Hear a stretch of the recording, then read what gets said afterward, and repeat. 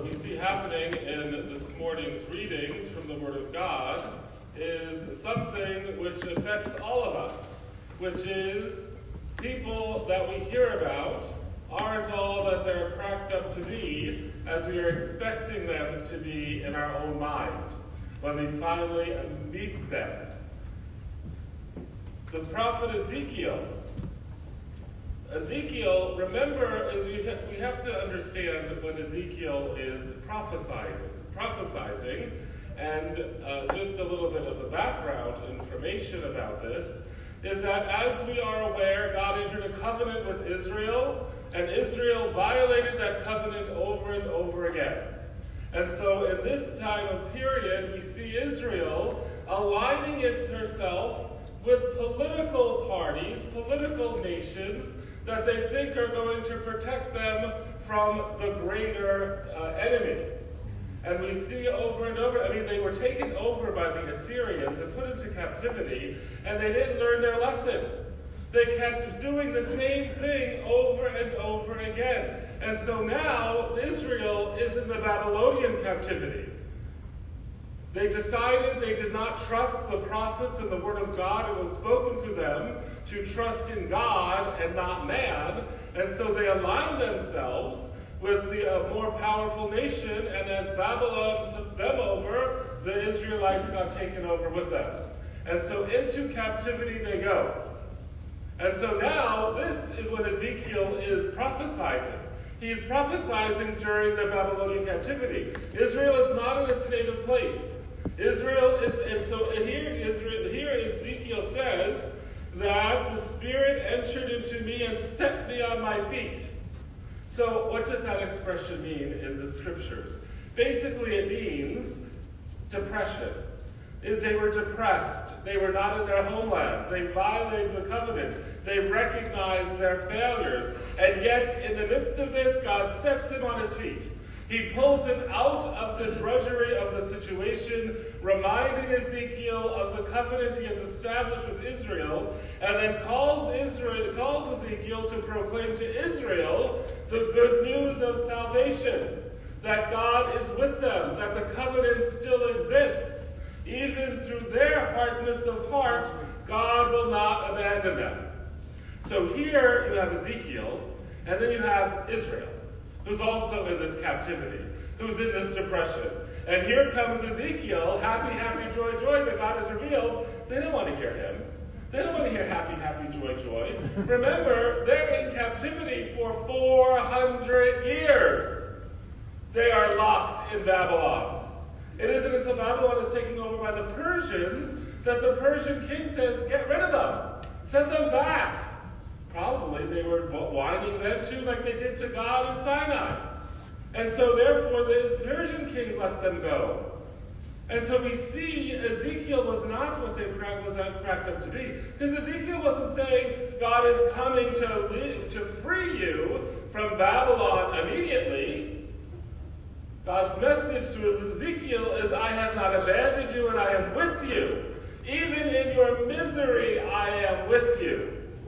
And that is not the message that Israel wanted to hear. And so they looked at Ezekiel as a kook, a nut, a crazy man. And we see this similar thing happening this morning in the gospel, where Jesus returns to his native place, and his neighbors and friends in that area of the family were so focused on where he's come from, what they know of him, that they were unwilling to hear the word he had to say. And the word he had to say to them caused offense to them. Because when we come against the truth of God and our own lives, we must make a choice. We must choose to accept it or reject it. And that is where we see, and very often if we reject it because we do not like what it says, what the truth of the gospel says, according to my very way of life, and so therefore we are offended by it. And those of us who proclaim and witness the good news of salvation should not be surprised at the offense that the world takes on the word of God when we proclaim it. That is the reality in which we live in, my brothers and sisters. That people do, just like in the time of Jesus, they didn't want to hear him, and they don't want to hear us. So it always amazes me that we as Christian believers are always surprised that they don't like us. That we're ready to take our choice and go home. They're not being fair, they're mean to us. Well, we're supposed to expect that. Remember we heard the Beatitudes not long ago? Blessed are those who are persecuted for the sake of righteousness. That's you and me when we witness and proclaim the good news. But we allow fear to prevent us from acting. Fear which has no place in the life of a disciple of the Lord. Did you hear that? Fear has no place in the discipleship of the Lord. Hurricanes coming, according to the weathermen. Aren't they just in a little frenzy now? A hurricane is finally coming. They have something to do.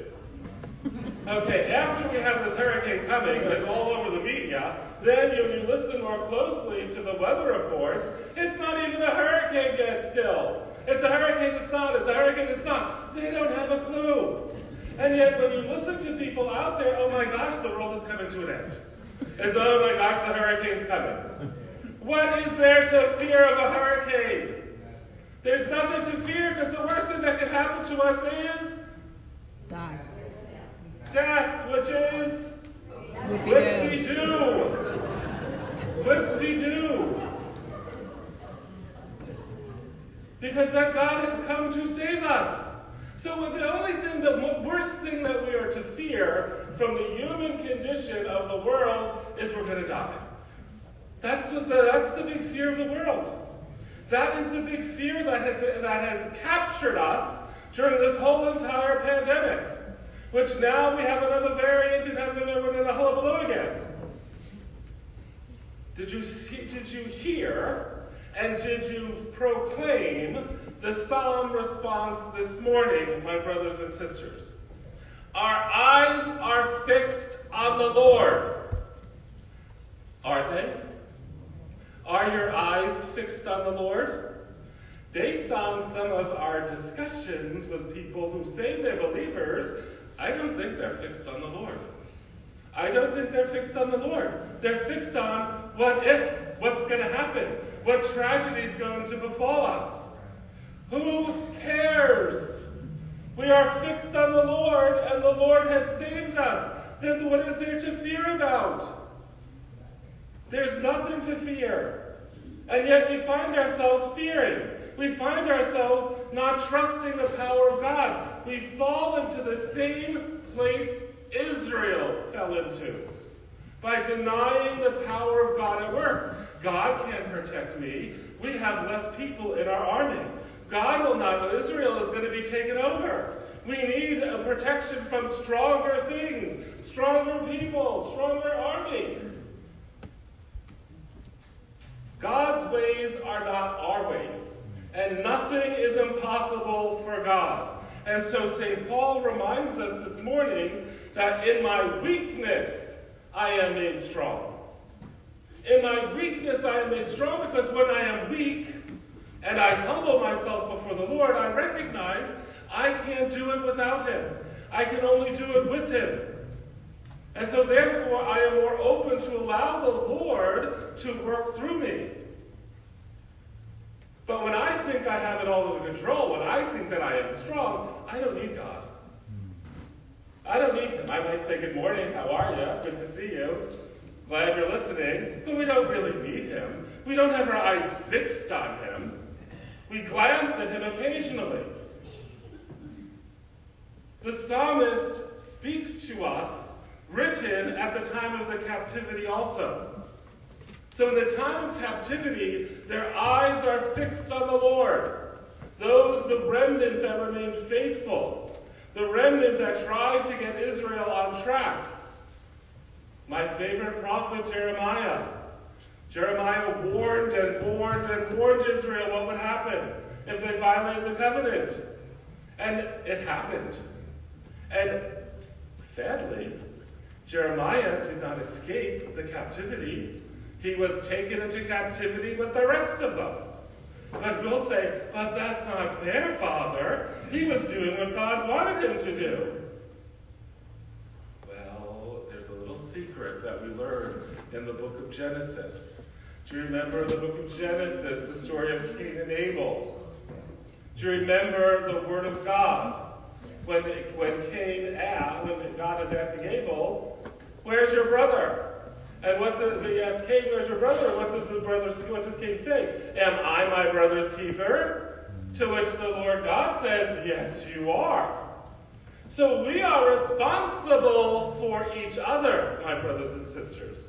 And so therefore, we are responsible to preach the truth in love so that all people may come to the knowledge of the truth, so that you and I will not suffer the effects of those who don't believe.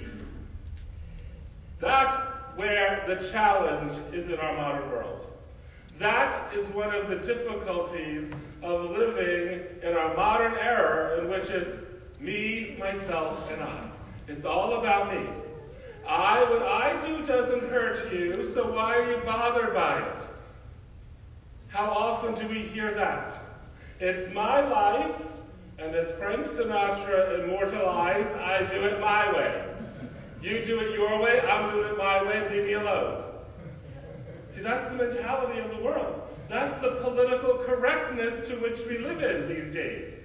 That is exacerbated in our modern society and culture. You do it your way and not God's way, I'm going to suffer. You're going to suffer. Not just when you sin, you don't just suffer. You don't just personally suffer. You suffer by bringing others into it. You suffer by bringing others into that reality who are very often innocent. We look at children who are born addicted to drugs, or children who are born with AIDS or another aspect of disease that could be prevented. What did that innocent child do? Nothing. But they're affected by the decisions that were made. So our actions, as I told you, as I preached the first weekend I was here, 6+ years ago, if anyone remembers, this is when I should give the test. If anyone remembers, actions have consequences. Good actions, good consequences. Bad actions, bad consequences. That is why you and I, when we profess the act of contrition, we pray to avoid the near occasion to sin. We don't just pray to avoid sin, we pray to avoid the near occasion to sin, so that we might not slip and fall into a sinful disposition that is going to affect those around me. Even those who are innocent and have that's a big question. Why do bad things happen to good people? Bad things happen to good people because some people made bad choices. And that has an effect on all of us. And this is what Ezekiel is trying to communicate as he preaches to Israel. This is what we see Jesus trying to communicate to his own people, his own native people, his neighborhood, and they're unwilling to accept it because they had a preconceived notion of who the Messiah should be. Israel had a preconceived desire of how God was going to save them from the Babylonians. St. Paul, we understand from reading other sources outside of Scripture, St. Paul really wasn't the be-all and end-all when you think of how great he was in his letter writing. I mean, you would think that he would be this great orator, this tall, huge person. Well, from what we know, he was short, balding, and didn't even preach well. And yet, look at what he accomplished. In his weakness, he was made strong. And so people hear St. Paul, they hear Paul's coming, the great preacher of the faith, he's coming. And then they show up and they say, that's him? I came out for that thing? What am I coming out for this for? What a waste of time. How often do we judge people and make preconceived notions of what people should be like, and then when we discover what they're really like, we're surprised. Well, why are we surprised? We don't even know the people very often, but we create in our minds these false personas. We do that often with those who are famous. We do that often with those who are famous. I remember when I met Hernandez. What was his first name? I blocked it out. Keith, yes, Keith Hernandez. I thought he was the greatest baseball player ever. He was. I was a Mets fan. And can I tell you, when I met him, he was an absolute jerk. He ruined my whole entire teen years. Because I had made him into something he was not by the way he played ball. I made him into something in his personality that mirrored his ability to play. And that did not go together. It was a very powerful lesson that I learned. Thanks be to God, I learned it young. But it taught me a powerful lesson that you should not create yourself. Because technically, it wasn't his fault. I mean, in the sense, yeah, it was his fault that he was a jerk. But I mean, he was a jerk by his nature. That's him. It's my fault because I created him into something he wasn't ever to be. I did it in my own mind. And this is what we see happening within Scripture. Ezekiel is a prophet of God, and they're thinking he's a nut job. St. Paul isn't what they expect him to be. And you see Jesus, and even they take offense at him. He is not the Messiah they expected or they wanted. So my brothers and sisters, in all of this, in all of these readings, the common theme is to keep our eyes fixed on the Lord. Even with Israel's failure to follow the covenant, God does not abandon them. Through the prophet Ezekiel, he promises and assures them he is not leaving them orphaned. He is planning a place for them. In good times and in bad times, God is with us. In good times and in bad times, God is with us. He does not abandon us like we very often abandon him, like Israel abandoned him. Like Israel abandoned him even as he came as the Messiah to save them. So my brothers and sisters, the Word of God this morning is a powerful word to remind us of the providence of God in our life. That no matter if things are going good or bad, no matter what happens with this coming Elsa, no matter what happens in our everyday life, within the joys or the tragedies which occur to us, the important thing for us as people of faith is to identify and to recognize God is with us. And so much does he want us to know that he remains with us in the Holy Eucharist, in every Catholic church throughout the world, so that we may be certain that he cares for us, that he desires us to be with him forever, and that he wants for us what is best. But to receive that, we have to cooperate with his grace. Because as he tells St. Paul, even in temptation, even in weakness, my grace is sufficient for you. So let us pray through this Mass that our eyes will be fixed on the Lord always, and we will trust in his grace that is always sufficient for us. Praise be Jesus Christ, in the name of the Father, the Son, and the Holy Spirit. Amen.